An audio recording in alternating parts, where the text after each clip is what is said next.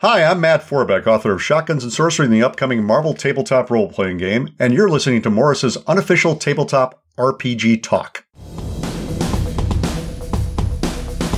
This week, Morris, Peter, and Jessica talk about the Wizards of the Coast purchase of D&D Beyond and the upcoming D&D Direct. In the news, $2 million RPG Kickstarters are going on at once, with 2 more potentially to follow soon. A preview of the new Marvel Multiverse RPG, new releases coming soon from Chaosium, and more. Plus, our favorite game in all the world and a brand new sketch about being clear when ordering around your minions. This week on Morris's unofficial tabletop RPG talk.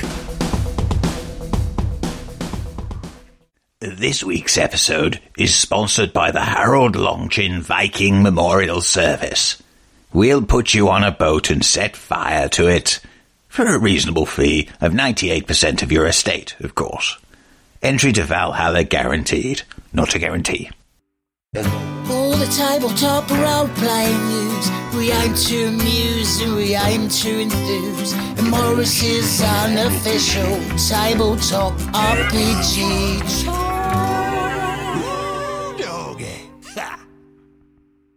Hello, and welcome to Morris's unofficial tabletop RPG talk. I am Russ, aka Morris, or Morris, aka Russ, and with me this week is... Peter Coffey from the Southampton Guild of Roleplayers. For us as ever, it is a complete delight to be here on this lovely sunny day.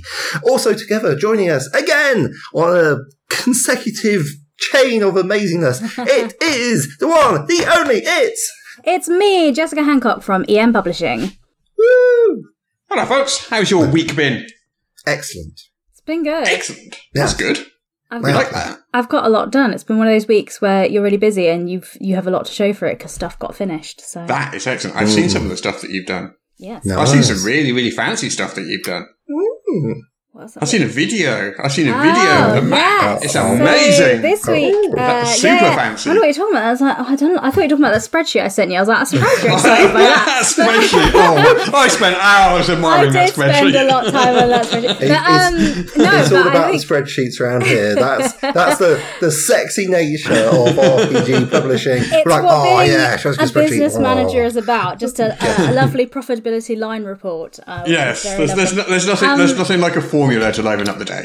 Exactly. Yeah. No, but seriously, I think Russ was talking about, we launched a trailer, so we announced the first ever Level Up Advanced 5th Edition actual play campaign, the official one from EM Publishing. So that's going to be happening, and the first episode is Tuesday the 26th of April, and we launched a little teaser trailer for it, just giving you a bit of a theme for it and announcing the cast. Eagle-eyed listeners. No, that's not right. Yeah. Sharp-eared listeners, perhaps. Eagle-eared Eagles aren't famous for their good hearing. You probably want to go for listeners who are listeners. Listeners who were listening last week may have picked up on the hint and guessed who the narrator for the live stream was going to be, because Jess did hint at it later in the show. I don't know if anyone picked up on that. But who is the narrator for this live stream? Oh, I know. Do you want to tell us, Peter, then? Why don't you tell us? No, you tell us. It's your news. Yeah. I'm just very excited for them. The narrator is Sarah Brayfergal, who was one of the designers of the Level Up system. So it's really handy because she will know the rules. So, which is always great when you're running a game. No, but she's also, as well as being a writer, she's also a professional GM. So so this is kind of what she does. And she's done some live streaming before as well. So you can see her online doing some various bits and pieces like that. So yeah, really excited and lucky to have her, running the show. Yeah, she's been on the show before talking about professional GMing, hasn't she? That's great. Yes. And very good too. So also a layout artist. So those who've seen my book will also, and said how pretty it is, that is like entirely due to her. I have very little to do with the prettiness making, except maybe saying, oh yes, that is pretty. But that was my week, so that was telling a lot about that. And we're confirming the characters, and I'm hoping next week to have some character details up on the website, because you can read about all the cast and everything at enliverpg.com on the campaign page. And so we're going to put the character details and character sheets up there. So you can take a look at that and see what's what. Oh, I vaguely remember there's like some things happened at sea or something. There's like a big explosion. And that's so 2 days ago, a strange object fell from the stars and landed on a deserted island. That's the setup. And it's, as you probably noticed from the music and the background being a big old map, it is piratey themed. Yeah. So the heroes start off on a pirate ship. Right, let's do some news, shall we? Some RPG news. There is a lot of RPG news this week. Mm-hmm. I've got a bit of news I'm quite excited about. Oh, okay. I'll pause then. Go on then, before I get on with all the news. Well, as you recall, we were very excited about Tactical Adventures Celesta, Crown of the Magister game coming out. It's had some DLC. What's happened yesterday is they've done free DLC for the multiplayer beta, and they've released another level 1 to 12 campaign. So, multiplayer free, but you can also get a 1 to 12 campaign. Guys, I'm so excited. I'm just all the excitement is all belong to me. I have not played this game. I've not played it either, so I don't have the excite. Oh, okay. Well, I will support you in your excite. Well, if you want to play 5th edition, Peter is clearly not excited because I am failing to distinguish. There it is. That's how excited I am. It's like, it's if you want to play 5th edition on your computer, this is the best one. The way to do it. Better than Baldur's Gate. Yes. Well, It's a more faithful conversion of, like Baldur's Gate, I haven't played it for ages, but, Baldur's Gate was fun, and was Dungeons and Dragons, but it was not a strict 5th edition conversion, and that's just how it was. Whereas, Tactical Adventures have really leaned in, and they've produced some interesting and fascinating new subclasses. I would dearly love to actually run a more pen and paper game using some of the lore, because I really dig their stuff. I like that, they've got a green mage, which is like a wizard, but who gets a bow and does it's like a circle of land, but and I don't know. There's a lot of very cool stuff. I don't really know how to dive into it, but anyway, I'm looking forward to playing it with friends, so that'll be good. Okay. I wish I could contribute to this conversation, but I literally know nothing about it. Yeah, same. I'm just sitting here listening to Peter going, that does sound great. Yeah. So if you've got Steam, then I think the reason I couldn't was because at the time, and I don't know if this has changed, it wasn't available on a Mac. Maybe that's changed by now. I don't know. I literally couldn't tell you. Sorry. I mean, if you want to play Celeste together, that's fine. We can do that, but you'll have to get a copy first. It's on sale until the 21st of April, so that is also doubly exciting for me. Okay. So, Stranger Things. So, Stranger Things has a habit of having D&D monsters. Yes. But they're not really D&D monsters, they're just the kids refer... This is a spoiler, actually. I'm not sure I should say this. Get out. Oh, yes. Okay, so I won't say what it is then. So... Yeah. But Matt Mercer posted a spoiler. But we'll put a link in the show notes, and you can follow the link if you want to know what the D&D villain that they call the monster in the upcoming series of Stranger Things is. Did that even make sense, that sentence? I was like, putting words after each other. And how the kids in Stranger Things are interpreting the monster, through the D&D follow lens. that link. Yeah, exactly. Just follow that link. It's not really a spoiler. It's just a word they happen to use. It's not like... I read it online and I got very annoyed at Matt Mercer and who reposted it. It's not cool. Not cool, dude. I do not think it's a spoiler in the slightest. We're actually, me and my Jess are actually rewatching Stranger Things Series 1, and it's just really good still. It's like, I didn't even remember half of it. It's like, it's like been 5 years since last went through it, and that was, in a bit of a humph thing. So, we're trying to watch an episode a day sort of thing. And it's been really good. That must be really weird, binging Stranger Things, because they do get quite a lot older over the years. Because they start off as 14 or something, and now they're like 20 or something. Younger than that, yeah. 12. They are very but see, if you binge it, you're going to see that literally happening before your eyes. Must be a bit odd. Yeah, no, I mean... It's like if you watch Harry Potter or something, if you watch them back to back. Yeah. Yeah, but I mean, we're just watching a series, so it's an episode a day, so I imagine the change to season 2 will be a bit weird, but got series 1 to 3 to get through, so I'm quite excited for its release date. Yeah. Because obviously we will have to binge it, because people will post spoilers on the internet, and until we invent the iStab, which is the latest device from Apple, which allows you to stab people who do that through the internet, there's nothing I can do about it. Yeah. I really don't like spoilers. It's not okay. Yeah, I can see. You're very passionate about that. So, what do you think the chances of us seeing $4 million tabletop RPG Kickstarters over the next month? I think it's likely. Next month? As in May or next 30-day period? Over the next 30 days or so. Ooh. Well, there's a couple that are already going. I know that for a fact. Mm-hmm. So generally speaking, $1 million Colville? Yeah, so $1 million Kickstarter isn't really news anymore. They happen so often that it's almost just business as usual now. There's usually one a month. Okay. But I think a month with potentially 4 of them, I think that is potentially big news. That is a lot of money. Yeah. So live right now, so we've got Matt Colville's monster book. Yeah. And that's called Flea Mortals. Yeah. That did $1 million in the first 24 hours. Yeah. It's on... Damn. Yeah, it's on, let's have a look, it's on 1.2 million now. So, and as I look at it, it's just shot up again. So, that's going to be massive. We also have from Monty Cook Games, we have the Old Gods of Appalachia. Which I say Appalachia. I don't know if that's right. Took a couple of days, but now has done $1 million in 2 days. Yeah. So those two, both really, really big. That would be the third $1 million campaign for Matt Colville. The first one, surprisingly, for Monty Cook Games, because they've done a lot of Kickstarters. They've done very, very well. They tend to get sort of like 3 to 500,000 on their Kickstarters, and they do 2 or 3 a year. Yeah. This is their first $1 million one. Yeah.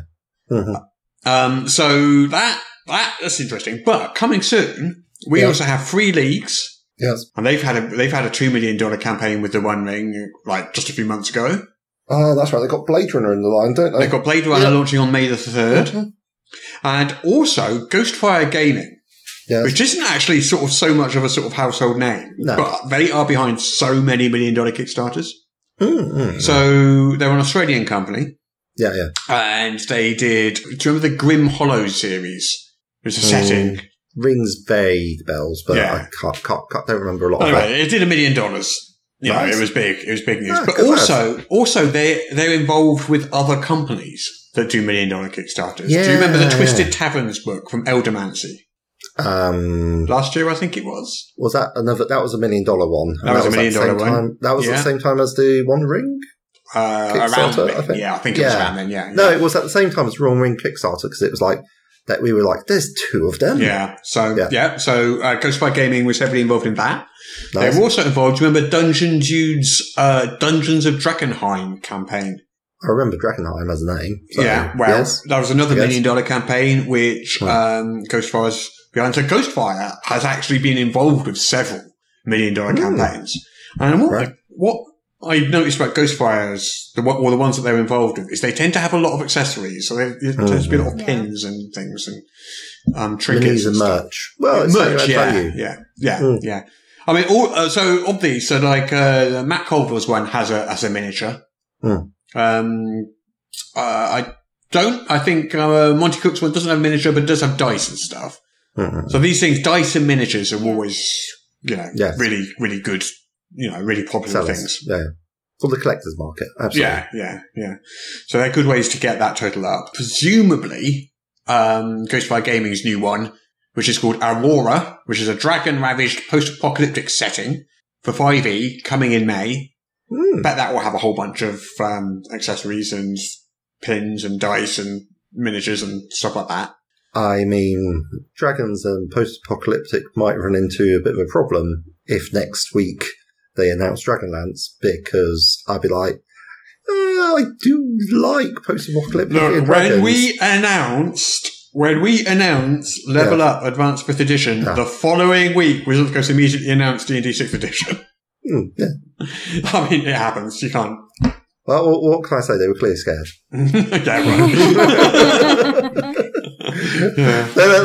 They saw the future was coming for them. I'm sure they're not even aware of it. But still. Anyway, so odds on 4 separate $1 million campaigns. What do you reckon? Quite good, given that. I mean, you're obviously neglecting the 5th one. What's the 5th one? Well, I mean, Level Up is, EN Publishing, is producing one on the 29th. Yeah, but that's a mini quick starter. That would do like 15 grand. It's not the Level Up brand. It'll be, it'll be very good and exciting. It's the first one I'm kind of doing as well. Yes, we're actually still waiting for Kickstarter to approve it. But, Okay. Yeah. That'll be a small one. That won't be a big one. But, okay. Yeah.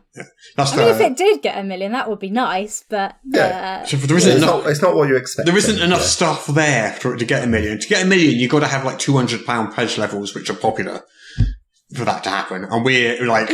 we've got like £7. Do you know what?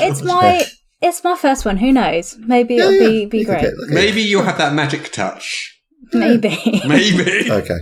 Maybe well, not. Well, now you've set expectations, Jess. Yeah. I mean, will we be able to talk a little bit about it before it comes out? Yes. Yeah. I think... Should I talk about it now? Yeah, why not? Okay, sure. So we're going to do one of our quick starters. So it's compatible with 5e, and I got to choose what it was. So I decided it was all going to be all about pets, and so it's called Can We Keep It? Yes. So everyone has a group of players in their party, or has had someone that every monster you come across, every creature, they're like, I want to adopt it and make it my pet. And so this gives a system of rules so you can do that, and also so different classes can adopt and have pets, and how you manage that. We've also got a range of elemental pets and things, and a mini adventure featuring a kind of an interesting aristocrat. So, you know, when people are really rich and they kind of have wacky hobbies just because they're so rich, they can do what they like fly to space. We like to call them eccentric. Yeah, eccentric. So there's an eccentric adventure called The Lady of Rust, who has little rust monster pets. Oh, so yes, so it's all about pets in 5th edition. So Can We Keep It? So that'll be launching. We're waiting for Kickstarter's approval, but it'll be launching in April. That's actually quite interesting. Yeah. Yeah. I do like a good pet. Oh, can we have a hamster? No. There's not a hamster in it currently. And there are no guinea pigs in it. But you could, actually, in the rule set, you could adopt anything. Yes. So, so because it's a role play. So the rule set says to adopt I'm editing the files to exclude guinea pigs specifically. No.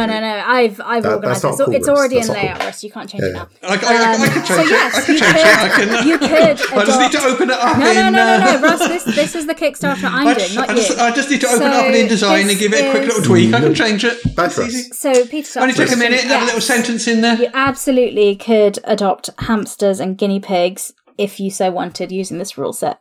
Well, I shall have to tell my friend about that. That's one guaranteed sell at least. Possibly, you've got to say 2. Wonderful. Right.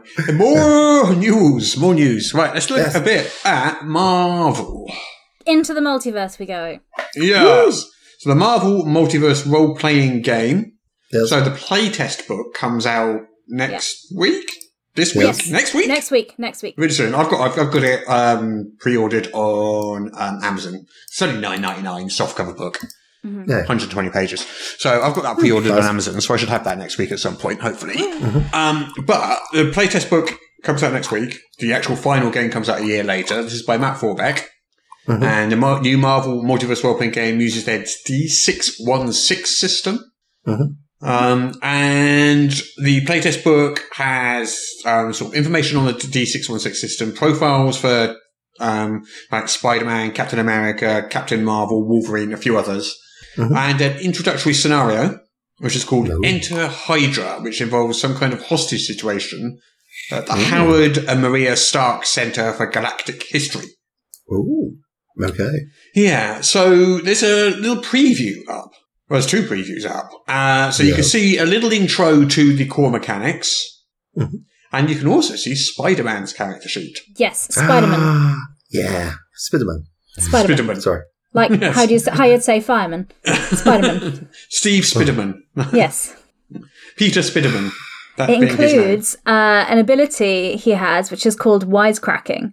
So it seems like the game mechanics have some sort of superhero banter thing, which is marvellous for Marvel. Yeah, I mean, it's your classic Spider-Man. Yeah. He leaps around and taunts the bad guys until they absolutely lose it. Chuck a car at him and he nips in and gives the old 1-2. It's an interesting looking system. It's just a little less narrative than I was expecting. I was kind of expecting quite a narrative system, and it does look like it's a little more crunchy than I was expecting. So the 6 ability scores: might, agility, resilience, vigilance, ego, and logic, which all spell out Marvel. That's nice. Yeah. So you have your 6 ability scores. Each character also has an archetype, and that might be like a striker or a blaster or something. Okay. I'm looking at Spider-Man's here. I'm guessing his archetype is that the polymath at the top right? I'm guessing.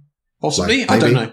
I haven't got the sheet in front of me. Yeah. He does like to know things. Yeah. So each character has a score for each of those 6 abilities, and it's got a score and then a modifier like D&D has. You know, like D&D, you have like 18 plus 4. Yeah. Are you explaining D&D to us? No, it's for the audience. I'm explaining what the analogy is, Peter. Okay. Calm down. So, they're just excited. Yeah. So it's got a score and it's got a modifier. Mm-hmm. Yes. And apparently, the scores, so like an average human stat has a stat between -4 and +4. Okay. So the average stat is kind of 0, I guess. So Spider-Man's or Spiderman's, generally he's got agility 7 is his highest one, ego 2, so still got a higher ego than the average. Well, +4. So the ones that are... If you're a superhero, you have to have quite a big ego, though, because you're like, I am so great, I'm going to save the world. Like, you're not a humble person. So I guess if it's -4 or +4 for a human, I guess 5 or more is superhuman. Mm-hmm. So all of his scores are within the human range except for might, which is 5, and agility, which is 7. All the rest of his scores are all within the, all 4 or below. So they're all within the normal range. He's not super powered particularly, but he's got some nice agility and some decent strength. Yeah. And then he's got things like an initiative modifier, a speed, a climb speed, a jump speed, a swing line speed, fight damage, range damage. So it's got a whole bunch of stats there, combat stats there. Yeah. So it looks a little more. I mean, it's not as crunchy as say D&D, and it's got it's got a list of like 10 traits or something here, or connections and sources. It sounds like it'll be a fun game to play. Maybe they'll embrace modal play, and what you're looking at is the character sheet for playing on a grid, and for things off the grid where you're not engaged in combat, you can go for a more free-form system, which we've seen pioneered extremely well in things like Lancer. Maybe. Guess we'll have to wait and see. Yeah. It'll be literally next week. It's only a play test though, so it's not the final game. So they're putting that out to get, it could change massively between the version we get next week and the one that comes out a year later. Yeah. You should run a game, Russ. What, of Marvel Multiverse role-playing? Yeah. Nah. Oh. Don't want to. Okay. And let's talk about Star Trek. Yes, Star Trek Adventures. Yeah. There's a new campaign book, the Discovery Campaign Guide. Discovery. Star Trek Discovery. Yeah. It talks about the Federation Klingon War. It's that setting. So 2256. So it's set before they jump forward in time? Yes. Yeah. It's set 2256 to 2258. I don't know Star Trek years. I don't know what years those are. I'm not 100% confident either, but this is what I have written in front of me, so that's what it is. We'll go with that. Yeah. So it's like the first 2 seasons of Discovery as opposed to the second 2 seasons of Discovery, which are set in 2 different time periods. Sure. I guess so. Yeah, okay. I do watch Discovery. I should have watched the episodes before this podcast, clearly. I've watched some of it, but I'm still non-advisor. Anyway. Yeah. But do you know who does know a lot about Star Trek Adventures? Jim Johnson, who I'm speaking to on Monday about Star Trek Adventures for Not D&D. Awesome. Well, you can ask Jim Johnson. Yeah. Johnson. Doing my Sean Connery impression. You could ask Jim Johnson about Star Trek Discovery. I can, because this is what they do. Yeah. So they're coming to talk on Not D&D about Star Trek Adventures, and that is Monday the 18th of April at 10 p.m. BST for the live stream. But the podcast will be out next week afterwards if you can't catch it live because you are busy hunting Easter eggs or something. Ooh, yes, that's an option. Let's do it. So I'm just looking at it. So the Star Trek Discovery campaign guide, all new time period for telling dramatic Star Trek adventure stories based on the first 2 seasons of Star Trek Discovery. Yeah, so. So the first 2 seasons are pre-original series Star Trek. Yes. Whereas the second 2 seasons are far in the future. So yeah, but the Discovery campaign guide is coming out in June, but they do have the USS Discovery out now and season 2 crew packs out now. So there is Star Trek goodness available now. So Chaosium posted some preview graphics of 4 upcoming products. 4? At least one of which I know is very relevant to your interest, Peter. I'm listening. Rivers of London. Ooh. Coming soon, it says. RuneQuest. I think there's a new Rivers of London book out, actually. Yes, RuneQuest. RuneQuest, the Prosopedia, an encyclopedia of the gods of RuneQuest. Also coming soon. Okay. Regency Cthulhu, Darkness and Decorum in Jane Austen's England. Oh, I know some people are just gonna go nuts. Guess who wrote that? Andy Peregrine wrote that. Of course. Andy Peregrine loves Jane Austen. Well, he's coming back on the podcast to talk about that, isn't he? Yeah. Just wind him up, watch him go. Yes. And finally, there was a banner which says, "What kind of knight are you?" With a picture of a load of knights in a castle on a hill and someone holding a lot of gleaming sword. That's clearly the Pendragon starter set, which is coming soon. Arthurian Legends. Can't wait for that. Ooh, nice. They've been busy, haven't they? Yeah. That they have. Got a lot of stuff coming out. Looking forward to it. Yeah. I love the Regency Cthulhu. I think that'll do quite well because I think the whole Bridgerton brand has got a load of people interested in that sort of genre and things. Do you think Bridgerton's like missing a trick by not putting a Cthulhu in it? Whoa, dudes, it's like, you should play this game. It's like Bridgerton, but with more tentacles. Like, I'm sold on that picture alone. That's like Bridgerton, added tentacles. Let's go. Woo. Right. I think we have actually reached the end of the news now. I think. Oh, well, I've got a couple of things. Oh, go. Go on. Yes, you remember our good friend of the podcast, Caesar Capacle, who came on to talk to us about the problems with accessing Kickstarter from the Global South? That is a thing that I remember, yes. Yeah, who did things like Unaeronaut on how to explore your dreams, the solo RPG you play while you're sleeping, so like Riders. He's put out a very interesting game called Kismet, which is itch funding at the moment. It's done $512 of its $400 goal, and it's how to effortlessly run your adventure modules with a single number. Yeah, it helps you play your fantasy adventures while blatantly ignoring every number that might come with their systems. You combine bits and pieces of all the games you like, and not worry about restrictions, balance, mechanics, or indeed logic. So you just need a single D20 to play and a copy of the character sheet. Yeah, you can even play it solo. So it's a 32-page book, and yeah, I think it looks quite jolly and quite an interesting idea. Excellent. Yeah. And your other piece of news was? We did Solasta, and also, like, I read a Dicebreaker article and hired a proofreader in response. Go on then. I mean, like, it's just an absolute nightmare scenario for anyone. I'm Steamforged Games, who brought out fairly large Kickstarters, which I've also backed, like Bardsung, have brought out the Dark Souls tabletop role-playing game.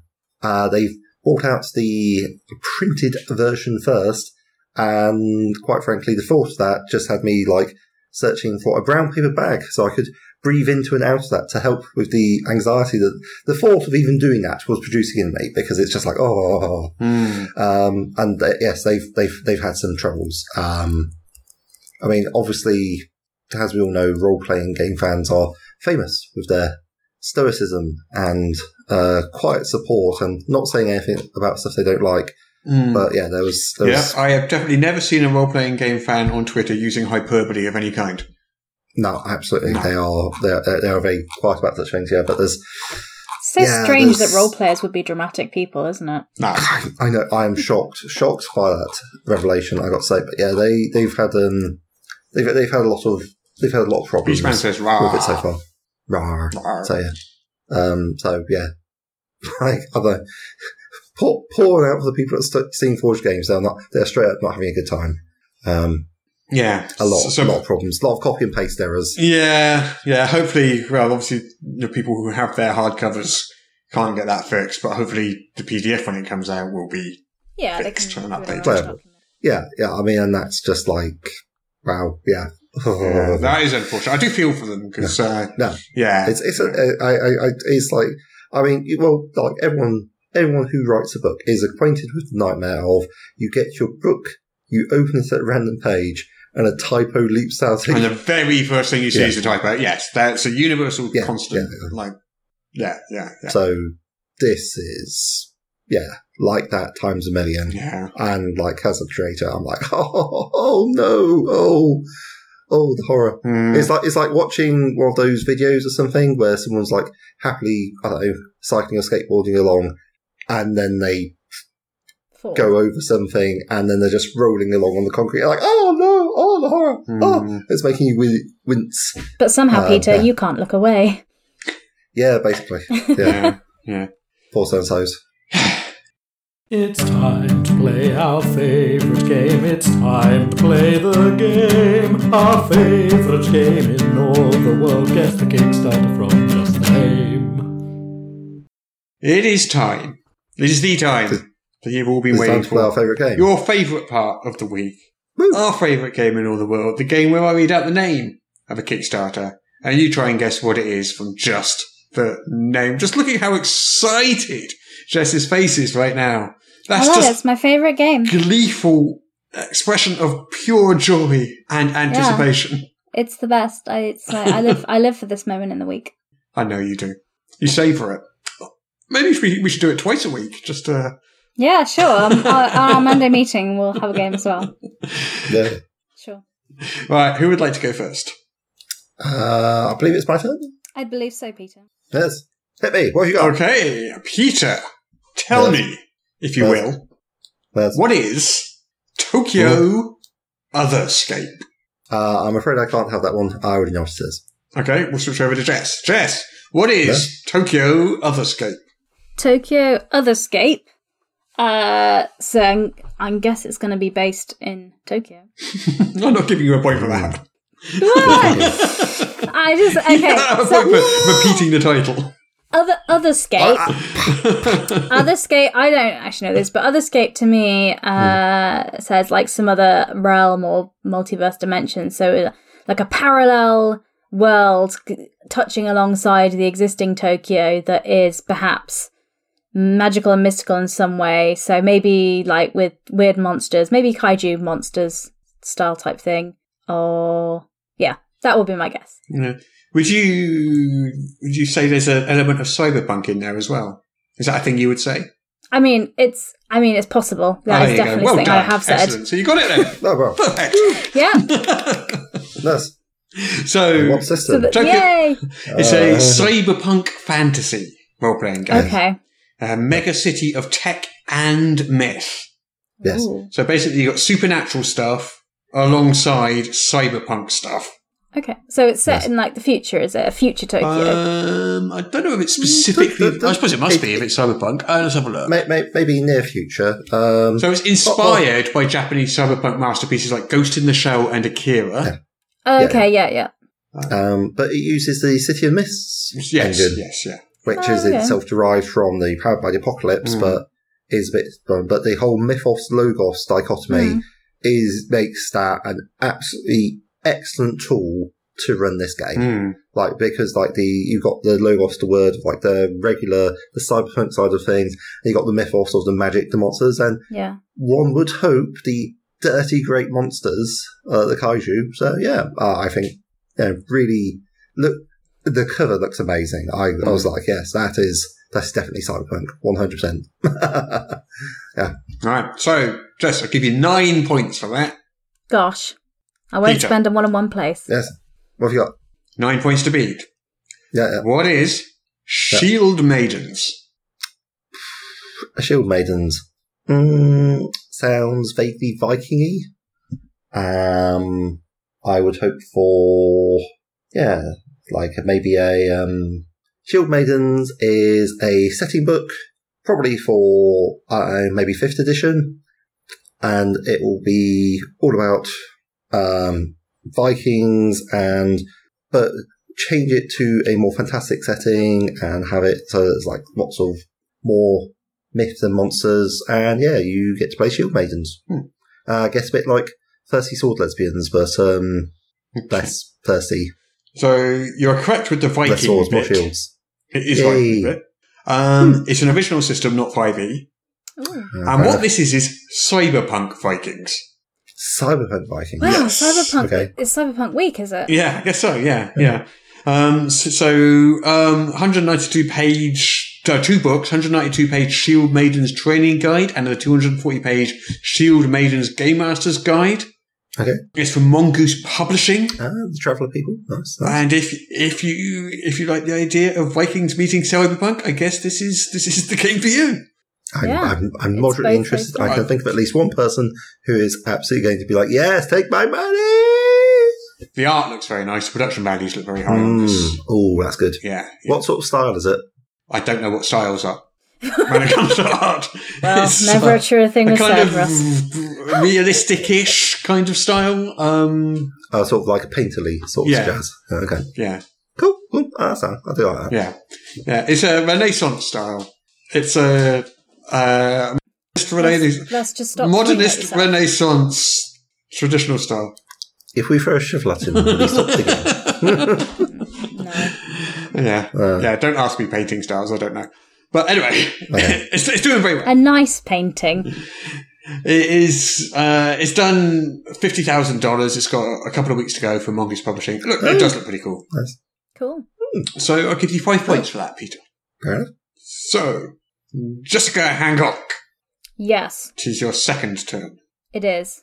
What is Station Xeno? Xeno.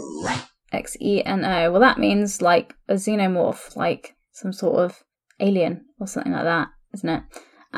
So Station Xeno. So I'm guessing it's a space sort of sci-fi setting. I think it's a setting book, and Station Xeno is a place where lots of different beings in the galaxy will kind of meet and converge, and then so Station Xeno is a place where lots of people meet up and do stuff, and then you can go out on your various adventures in the galaxy.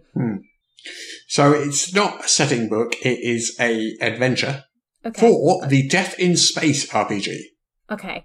So that's definitely a horror. Yes, yeah. Okay. Did we mention that recently, Death in Space? I think we did. Yes. It's ringing a bell. Like 3 weeks ago. Yeah. I should have really known then, shouldn't I? It's an adventure for Death in Space. It's a solo or co-op adventure in a dangerous research station. Yes. There we go. Yeah. So it was a space station. And it was sci-fi. Because I've seen that one already, because I'm like looking at it going, yeah. So shiny. Yeah. Yeah, I'll give you 3 points for that, Jess, which puts you on fair. 12. And Peter, you have 5, which means you need 7 to equalise 8 to win. Oh, Russ is breaking out the math skills today. Gosh, yeah. Okay, so there's Weetabix today. Last one for Peter is Swords and Chaos. I mean, I'm pretty interested. But that's it, yeah? Swords and Chaos. Swords and Chaos. And that's literally Autobiography by Russell Morrissey. I am going to go with this is probably an OSR style game. It's going to be quite, it's like, it's got I think the name is giving me a very old fashioned vibe, and it's like either an original system or something similar, and there's like a whole pile of like extra stuff with it. So that's what I'm going for. Like an old school revival sort of book. Maybe with a 5th ed conversion to make it more marketable for people who wish to buy games nowadays. Like there's going to be swords, sorcery, chaos, wizards turning into giant snakes. Not because that's a good idea, but because it's the done thing to do. Yes, I'm hearing you're saying Conan without saying Conan there. Yeah. But legally distinct from Conan. Yeah. In legally distinct Conan has as much as the OSR. So this is a role-playing game of savage swords and secret sorcery. Swords and sorcery, obviously. Inspired by the works of Carl E. Wagner, Robert E. Howard, and Charles Saunders. Yeah. And I don't know who 2 of those people are, but Robert E. Howard is Conan. Yeah, bang on. That's what you're saying. Yeah. So pulp, heroic, sword and sorcery type stuff. Yes. Yeah, it's a RPG powered by the Siege engine. Nice. Which is, the Siege engine is created by Trollord Games, Castles of Crusades RPG engine. That's what that is, the Siege engine. That's quite a good name for it, actually. It's the Siege engine. I like that. I wonder which came first. Yeah. So I'll give you 5 points for that, Peter. Fair enough. Which gives you a total of, I believe, 10 to Jess. What did you have? 12. 12. Yes. Wow. I think that means Jess is the winner this week. A narrow victory. Done. Well played. You get to take home the trophy, the smug sense of self-satisfaction.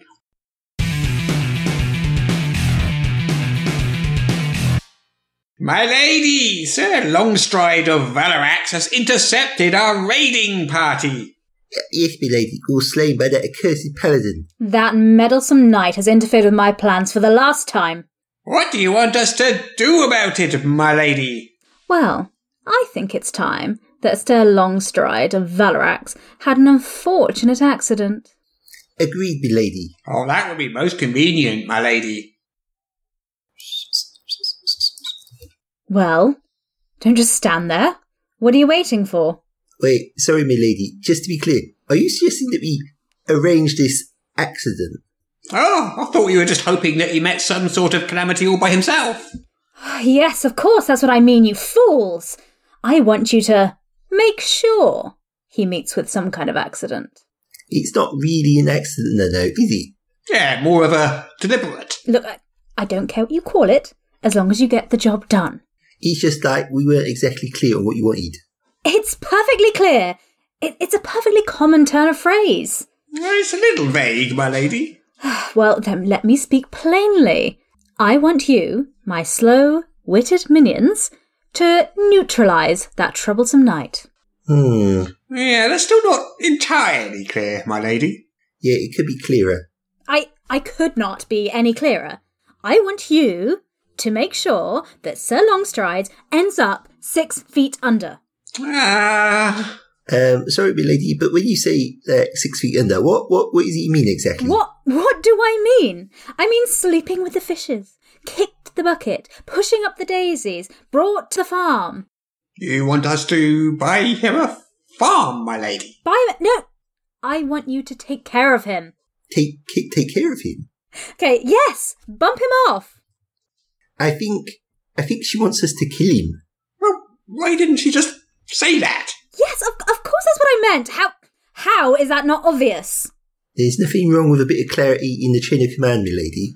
So just to clarify, my lady, you do want us to kill Sir Longstride? Yes, you obvious fools. Of course I do. Now time is wasting. Get out there, get the deed done before you find yourselves pining for the fjords, if you know what I mean. I'm not sure I do, my lady. Is that some sort of holiday package, my lady? Holiday package? Look, I've had enough of this. Get out of my sight. Oh, right you are, my lady. Come along, mate. We're not wanted here. Honestly, all you ask for is a bit of clear leadership. I know, right? So, anyway, let's go drown our sorrows. Paint the town red, if you catch my drift.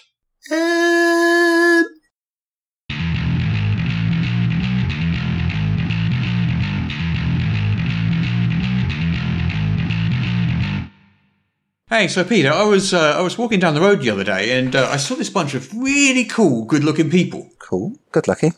That could only be our patrons. Yep, man, I have never seen such a well-informed, debonair bunch in all my life. Yeah, right, why is that? I don't know, you tell me. Well, if I was forced to speculate, I guess it's because they listen to our top secret, super exclusive bonus episode every week. Bonus episode? What? Yeah. Each week, our patrons get an extra half hour or even more of extra content that nobody else gets to hear. Oh, wow! That's amazing! Where can they find this? Oh, it's pretty simple. You just head over to patreon.com/Morris and pledge a monthly donation. Anything from $1 to whatever you think we're worth. I did a scientific calculation once, just to see how much we're worth. Oh yeah? How much? You probably don't want to know. Probably for the best. Anyway, if you enjoy our podcast, please head on over to patreon.com/Morris and, just pledge a little. That's patreon.com/Morris, and thank you so much for your support. We couldn't do this without you. I reckon we could. Shh.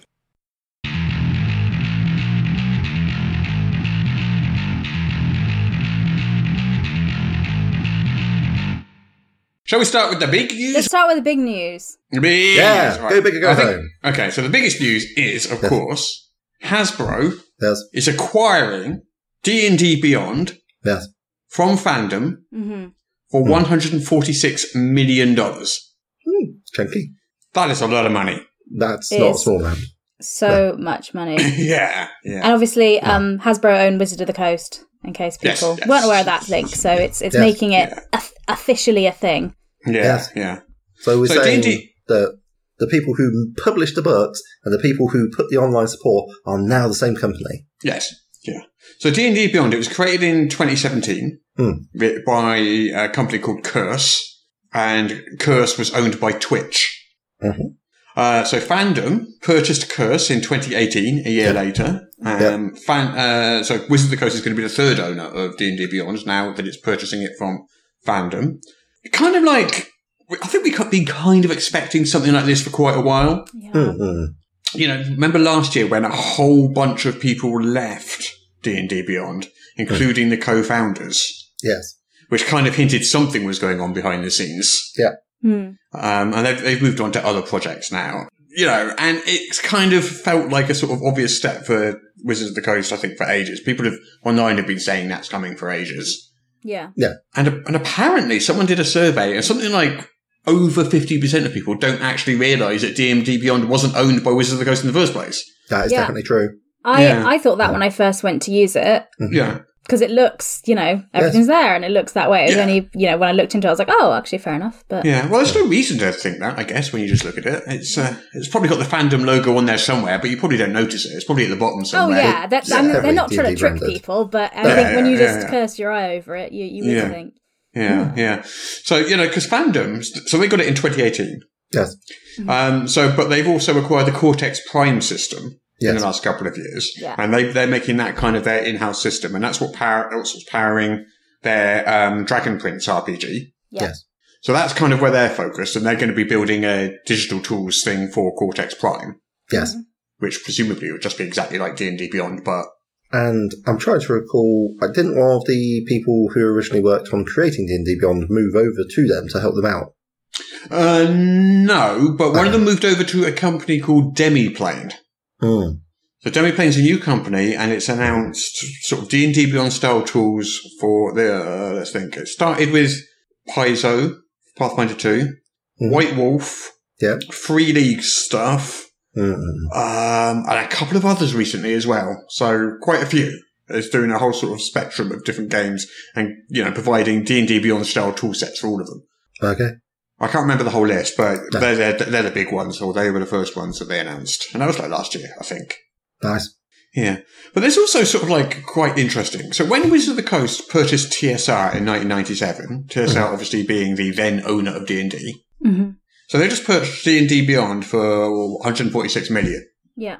Guess how much they purchased TSR and D&D? What did you say? What date was it they purchased? 97. 97. 2-3 million? That would be a lot of money. I said 2 or 3. 2 or 3 million. No, more than that. Oh, okay. So they bought D&D for TSR for 25 million in 97. Wow. Wow, okay. That's a lot bigger than I thought it would be. Yep. Hasbro then, when they purchased Wizards of the Coast, which was like 2001 or something. Okay. Something like that. A few years later, 325 million they paid for Wizards of the Coast. Okay. But I think at the time the biggest value there was probably Magic the Gathering. Yeah, I was about to say Magic the Gathering is massive, huge thing with that. Yeah. But yeah, there's a lot of money changing hands here. It is. I think I've heard some people online hoping that, because the thing is, when you buy your D&D books, you have to buy them again on D&D Beyond, like the digital version to be on the site. And I think some people were hoping that there was a way that if it was in-house, that means you could get like a code in your book so you could not have to buy it twice. But speaking of Magic the Gathering, I'm not sure that's the case, because I think Wizards of the Coast bought an online platform for Magic the Gathering and they didn't do that there. Yeah. So you do have your real-life collection and your digital collection. Yeah. So... Well, there's two sides to that. I do totally get the concept of you don't want to have to buy your stuff twice. But when you buy a book, you don't get the DVD free of the movie. It is a different medium and different... It is, but in publishing, when you buy the book, you get the PDF for free. Yeah, we get the PDF for free when you get the book. The majority of publishers signed up to the, Bits and Mortar, Bricks and Mortar scheme. They do say that if you've got the book, then they will send you the PDF. So, that's the thing that, quite a lot of publishers do that. Not by any means all of them, but quite a few do, Yeah, it'd be good if they did do a thing where if you bought your book through the D&D Beyond site, because I understand, like, if you buy your book from your friendly little gaming store, it might be difficult to get it to integrate with an online platform. I know there's ways, but I could understand people being like, do you know what, it's a real headache. But you could probably get friendly game stores to do that. Getting Walmart and Target to do that is a different thing entirely. They're not going to do that. Well, that would then, I guess, be an incentive to shop at your friendly local game store. Maybe that might be a bonus that you get for that. Like the alternate covers are exclusive to game stores. But I mean, my thought is it would be a great thing to do, but I don't feel that will happen because I've seen lots of speculation online, and I just think based on what they did with Magic the Gathering, and they haven't made that step there, I don't see why they would then make that step. Well, we'll have to wait and see. Pure speculation. It is. I feel quite different because you've got 50, 60 cards per. Well, you got 20 cards per booster pack or something like that. Keeping track of all of those would be a lot trickier, I feel, then. Because there's only about 10, 12 books. So, I mean, it is more feasible to do it with the books, for sure. Yeah.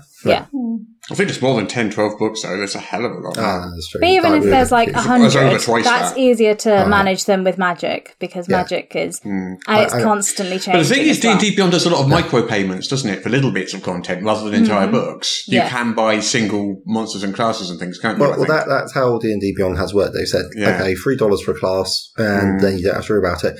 And, very generously, if you spend enough on buying individual bits and pieces so that you equal the price of the book that they're selling it for, you then get the book. Yeah, so if you end up, that's a really... That's really nice. Yeah, I mean, it's everyone is happy then. The fans are getting what they want. The company has a price that they agree is fair, because that's what they're charging. And I mean, I don't know, it just seems like this is a chance for them to, be good to the market. Well, there's going to be some benefit in them being owned by the same people, so there's fewer fingers in the pie, so there's less people that need to be paid. Yeah. There's no royalties that need to be paid or anything like that on it, so that should present some kind of saving. I'm looking forward to what they do. Well, the previous big argument against it was that actually they're completely separate companies and it would be extremely difficult to do this. I don't think it would be that difficult, to be honest. Well, I don't think it would be. I could say, but that was the previous argument. Now there is no argument that they could, if they wanted to, do this. Yeah, it might be hard, but I think they always could have done if they wanted to. I don't think it's that much of a technological challenge. It'd be a bit of work, but it wouldn't be. It's not rocket science, is it? It's not brain surgery. They could do it. So, do you remember back in November, Wizards of the Coast applied for a trademark for something called Atomic Arcade? Yes. It wasn't super clear what this was for, but it was a variety of electronic gaming applications. Yes. I don't know if that's linked to this or whether it's completely separate. It's possibly completely separate. It's not. It might well be completely separate. Yeah. But they also, when they did that survey last year, they included information about their own virtual tabletop platform, along with screenshots and videos and stuff. Do you remember that? No. It was like a 3D. Okay. Virtual table, very, very flashy looking. There's if you look on, let's have a look. I'll give you a link actually. If you look on TechRaptor, they posted all about it. Okay. I myself haven't seen the original videos. I've only seen what's on TechRaptor. But, so there's it's a 3D tabletop environment where you buy virtual minis and virtual dice fly around. It's all very, very pretty and graphically impressive. Oh yeah. Sort of a cartoon style, but that's nice. Yeah. So they were teasing that last year. Digital toolsets, 3D graphics, isometric maps, customizable miniatures. Yep. Things like that. Is this linked to the announcement next week, do you think? Don't know. Maybe. Be interesting. They are going to have a big announcement of D&D Direct coming next week. Yeah. So my thought is that this is going to be linked to the launch of D&D 5.5 or 6e or whatever they call it in 2024. That's my guess, is that it will be launched with its own massive virtual tabletop platform that you can play online. I mean, that's totally a guess, though. That's complete speculation. I don't know at all. Some sort of virtual tabletop. Yeah. But anyway, you were just saying D&D Direct. So this is a thing. It kind of dropped in my inbox and about a million other inboxes yesterday or the day before. Was it yesterday? Yeah. It was yesterday. It was yesterday. Yeah. Yeah. So it was a really, really short announcement of a trailer of an announcement that they are making next week. Yeah. Oh, I'm glad they're not just going to jump into straight up telling us what they're going to do. No, I don't know if I could handle that level of excitement. You can't directly announce something. That's just... You have to prepare people. You've got to prepare people, yes. Lay down a trail of breadcrumbs. I mean, let's have some Easter eggs. It's Easter after all. Why not? So anyway, so basically on April the 21st, which is next week or is it the week after? Next Thursday. Okay. So at 9 a.m. Pacific time, which, if I've got my time zones correct, is 5 p.m. here. Yeah, 5 p.m. BST. Yeah. Okay. So Wizards of the Coast are going to be releasing a 30-minute video. Mm-hmm. It's going to be the first ever D&D Direct, so it sounds like they're planning more of these things. Okay. And it's basically going to be used to reveal all the stuff that's happening in D&D this year, apparently. Nice. And that's basically all we know about it. We know it's going to be presented by Anna Prosser and B. Dave Walters. Yeah. Okay. It's got exclusive reveals from the world's latest role-playing game, including video games, entertainment, and more. Yeah. So, yeah. Maybe they might be announcing something to do with a virtual tabletop next week. Or maybe what their plans are for D&D Beyond, even, as well. Maybe, yeah. Or they could be announcing Dragonlance. Dragonlance. Which we've speculated. Yeah, seems likely. Yeah. I hope they are going to be announcing Dragonlance. They obviously chose that date. They got the book. And, yeah. Sorry, they obviously chose that date because it's the same day that we have EM Publishing's monthly update. So, 8 p.m. BST. They realised, obviously, that's the day when important news goes out. Yeah. Well, they didn't schedule it at the same time. They've done it 5 p.m. BST instead of 8 p.m. BST, so they've been... Yeah, well, yes, they understood that they had to... Well, there you go. They can watch it and give some informed commentary after it. Yes, exactly. Perfect. Yeah. As opposed to on this podcast, where everyone waits until we finish recording and then they put the news out. Yeah. As is traditional, even when we record it on a different day. Not this week. We got all the news this week. So much news. Well, I think because it's the Easter weekend, not as many people will be working today, will they? I guess. Oh, I'm working. I've got to do payroll after this. I know. Priority jobs, yeah. Sharon's working. I've got to condense... Everyone I know is working. I know. I've got to condense all this news we're going to talk about for the next 2 hours into 3 minutes after this. So that's what I'm That is going to be impressive. I know. Just talk really, really fast. Yes. And today's some stuff was announced today by D&D. Yeah. I mean, what? Sound like an auctioneer. This is literally what I did when I was doing the alternate podcast. Well, there is that, yeah. So anyway, there's a market for it. So have you seen this trailer? Getting back on topic. So have you seen this trailer? No. The D&D Direct trailer. So it's got a bunch of little hints in it. Okay. One is there's a what looks like a toy hamster. Amazing. Love it. Already sold. Holding some dice, some D4s with a D10, with the 8 and 4 sides showing. Okay.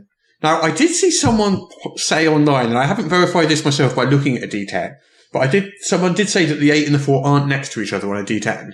I don't know if that's true or not. Let me check right if now. If they're not, then that is deliberate. They're not. Yeah, I've got a 2 and a... This is a D4 where the 8 and 4 are next to each other. Okay, so so D10s are different. Okay, so there's nothing to that. It does, yeah. Well, people were saying, are they showing 84 as in 1984? And then people went back and looked at what was released by TSR in 1984. 1984 is also a very ominous book, just saying as well. Oh, yeah. And that's got an 8 and 0. So, yeah. So the D10 has 408 because what they do is they got evens and odds on the other side. Yeah. But the percentile dice, apparently they don't care about such things and they're like, Did your D10 that you were just looking at there, did that have 0 that was the between them as well? Same as Peter's, yeah. Oh, okay. In that case, it does look like it was deliberate then. So maybe they are saying 84. Yeah. So there's some things that came out in 1984. This could be nonsense. It really could be nonsense. I mean, this is utter speculation. Maybe the artist, just got the dice wrong. Or they they picked up a percentile dice. They were like, it's a D10. Yeah. What could go wrong? Yeah. Well, there was also... the internet looks so much into it, yeah. There was also... I'll come back to the 84 in a second, so I'm just trying to find the list of releases. But there was also a quick glimpse of a script in that video. Ooh. Now, you really couldn't see much, and it was blurry, but some people enhanced it, as they do. And it says, Untitled D&D movie, directed by Jonathan Goldstein and John Francis Daly, which we already knew about. We've known about that for ages. information we already have. But it does hint that maybe they're going to be talking about it and revealing something about it next week. Yeah, that'd be good. Maybe. Get a bit of an update. Yeah. So let's have a look. So the hamster people are saying maybe hints at Spelljammer. The hamster people, love it. Yeah. So the last week guinea pigs, this week hamsters. Woo! Rodent of the week. Yeah. Well, people are saying that's clearly a giant space hamster. Miniature giant space hamster. Miniature giant space hamster. Not to be confused with the giant miniature space hamsters, which are completely different. Yeah. So, 1984. Yes. TSR release schedule. So, obviously it was TSR, so they released a lot of stuff in 1984, about 30 things. Mm-hmm. Glancing through it, we got the Dungeons & Dragons companion rules for D&D. We got a bunch of accessories, a whole load of adventures, including when the Dragonlance modules launched. Oh, there you go. You've cracked the code. DL 1 to 5, Dragons of Despair, Flame, Hope, Desolation and Mystery were all launched in 1984. There you go, bish bosh. So, there we go. That's my guess. I'm going to guess they're going to mention Dragonlance next week. Yeah. I think that makes perfect sense. Because we've had the Unearthed Arcana, we've had Fizzbands, Book of Dragons. There's been too much. There's been too much now that they can't not be. And we know that there's 2 settings coming, 2 classic settings coming back. So, and we just had Journeys Through the Radiant Citadel, Spelljammer. No, that's not one of the 2 classic settings. No, it's not even that. That's something new. That's something entirely new. So 2 classic settings are coming back this year, and we still don't know what they are. And we're coming up to halfway I'm 95% on Dragonlance. If it's not Dragonlance, I am. I will be surprised, especially with that 84 reference as well. Yeah. Hey, talking of Dragonlance, segue. So, Dragonlance author Tracy Hickman has posted a picture showing that he has got his copy of Dragons of Deceit, the Dragonlance novel, coming out this year. So, he and Margaret Weiss wrote the originals and this new one. They've got their author copies now. Nice. There's pictures of Tracy holding his copy up. It looks very nice. Coming up August. They won't be desperately pressing refresh on the tracking screen whilst all the books go out to other people. Possibly. No. But it's coming out August the 9th. It's quite a way off. Dragons of Fate, it's called. No, that's the second one, sorry. The first one is Dragons of Deceit. The second one will be Dragons of Fate. So they're coming out August the 9th. I mean, all the clues say Dragonlance, don't they? Everything says Dragonlance. Everywhere you look, you're seeing Dragonlance at the moment. Yeah.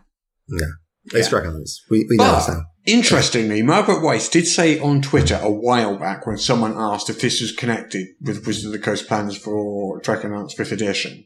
She specifically said she didn't know anything about Dragonlance 5th edition, and when she and Tracy pitched to do this, as far as she was aware, there were no plans for Dragonlance 5th edition at the time. Obviously, it takes ages to write novels. That would have been a couple of years ago.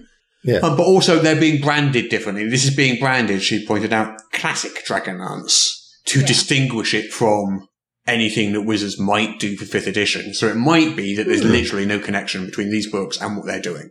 Okay. That might be true. That doesn't mean it's not Dragonlance, the announcement. No. Yeah, you're right. No, it still is Dragonlance, but I'm not sure that these novels are connected. Okay. But we'll see, I guess. We'll find out. Soon. Do you remember Dragons of Stormwreck Isle? No. So this is the starter set that's coming out later this year, which hasn't been announced yet. Oh, yeah.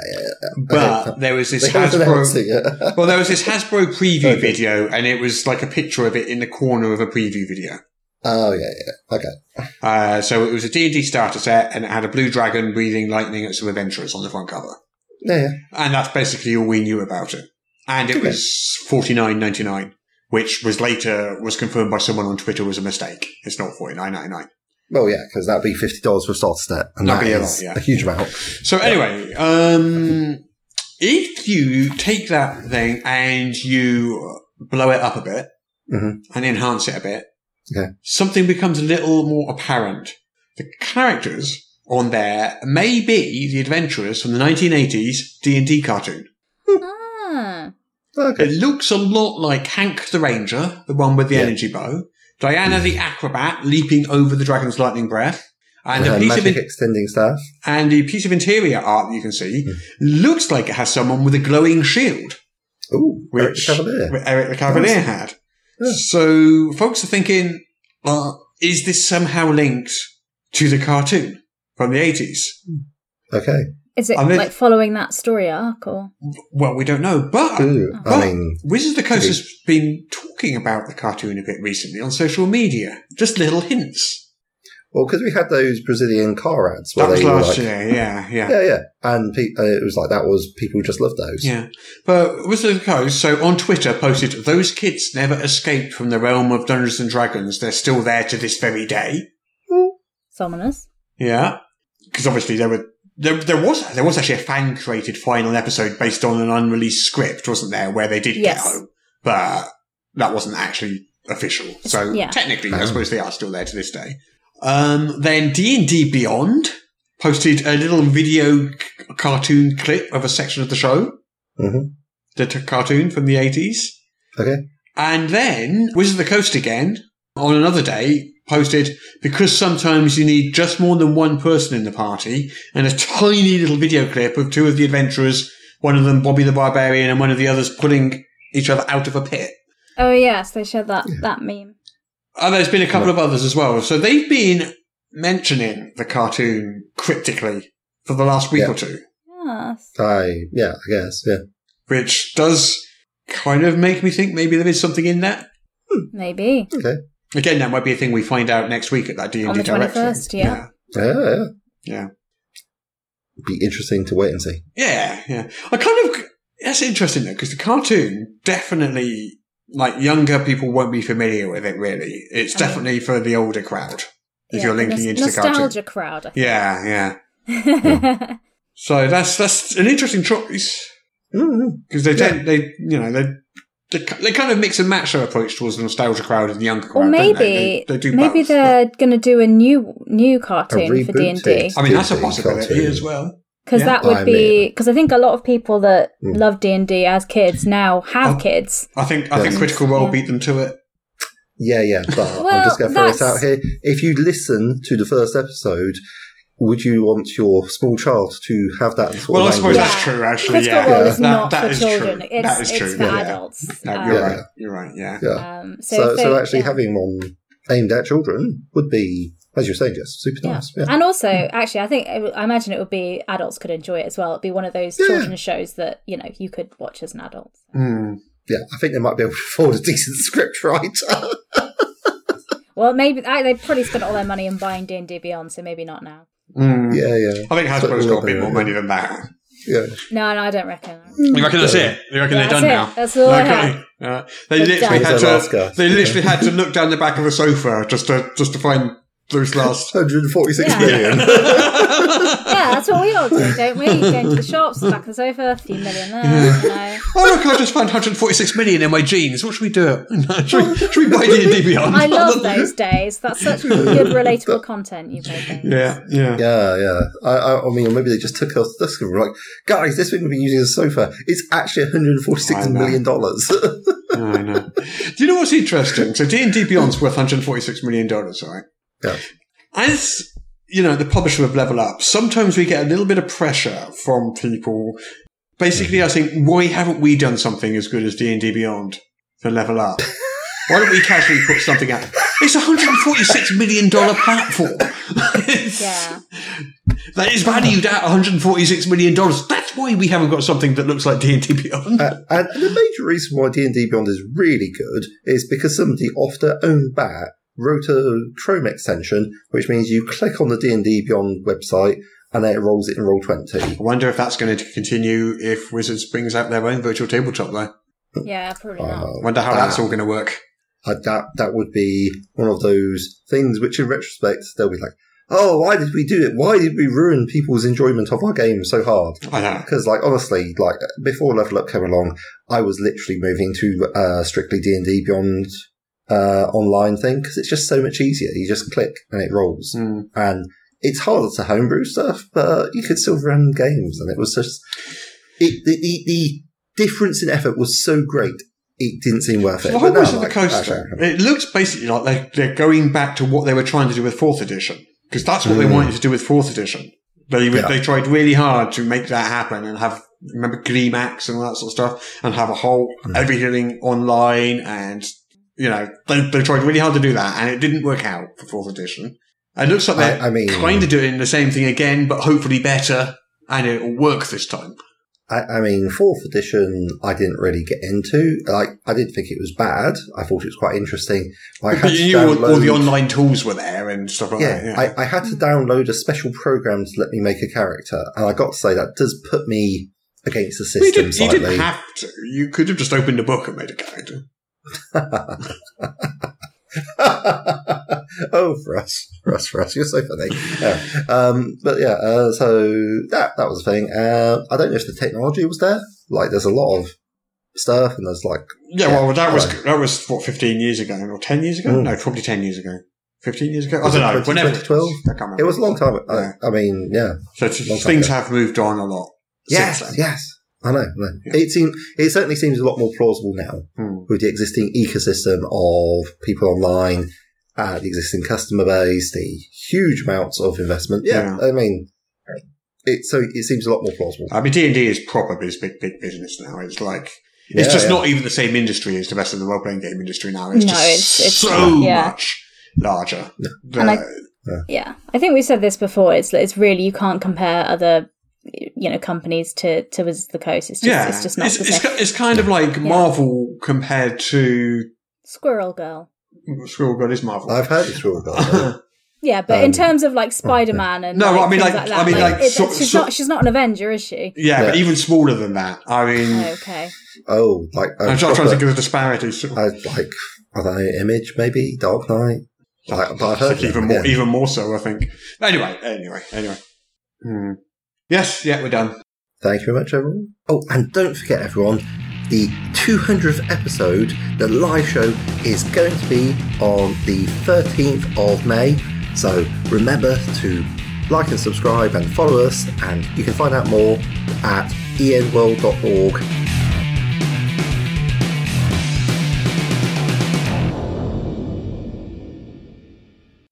Apparently I now have to read this to you.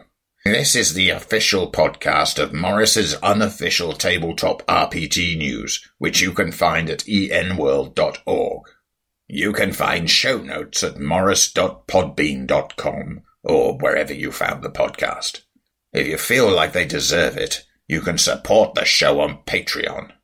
In return, you will receive exclusive bonus content. Just go to patreon.com/Morris. If you're interested in his babbling nonsense, you can follow at Morris on the Twitter.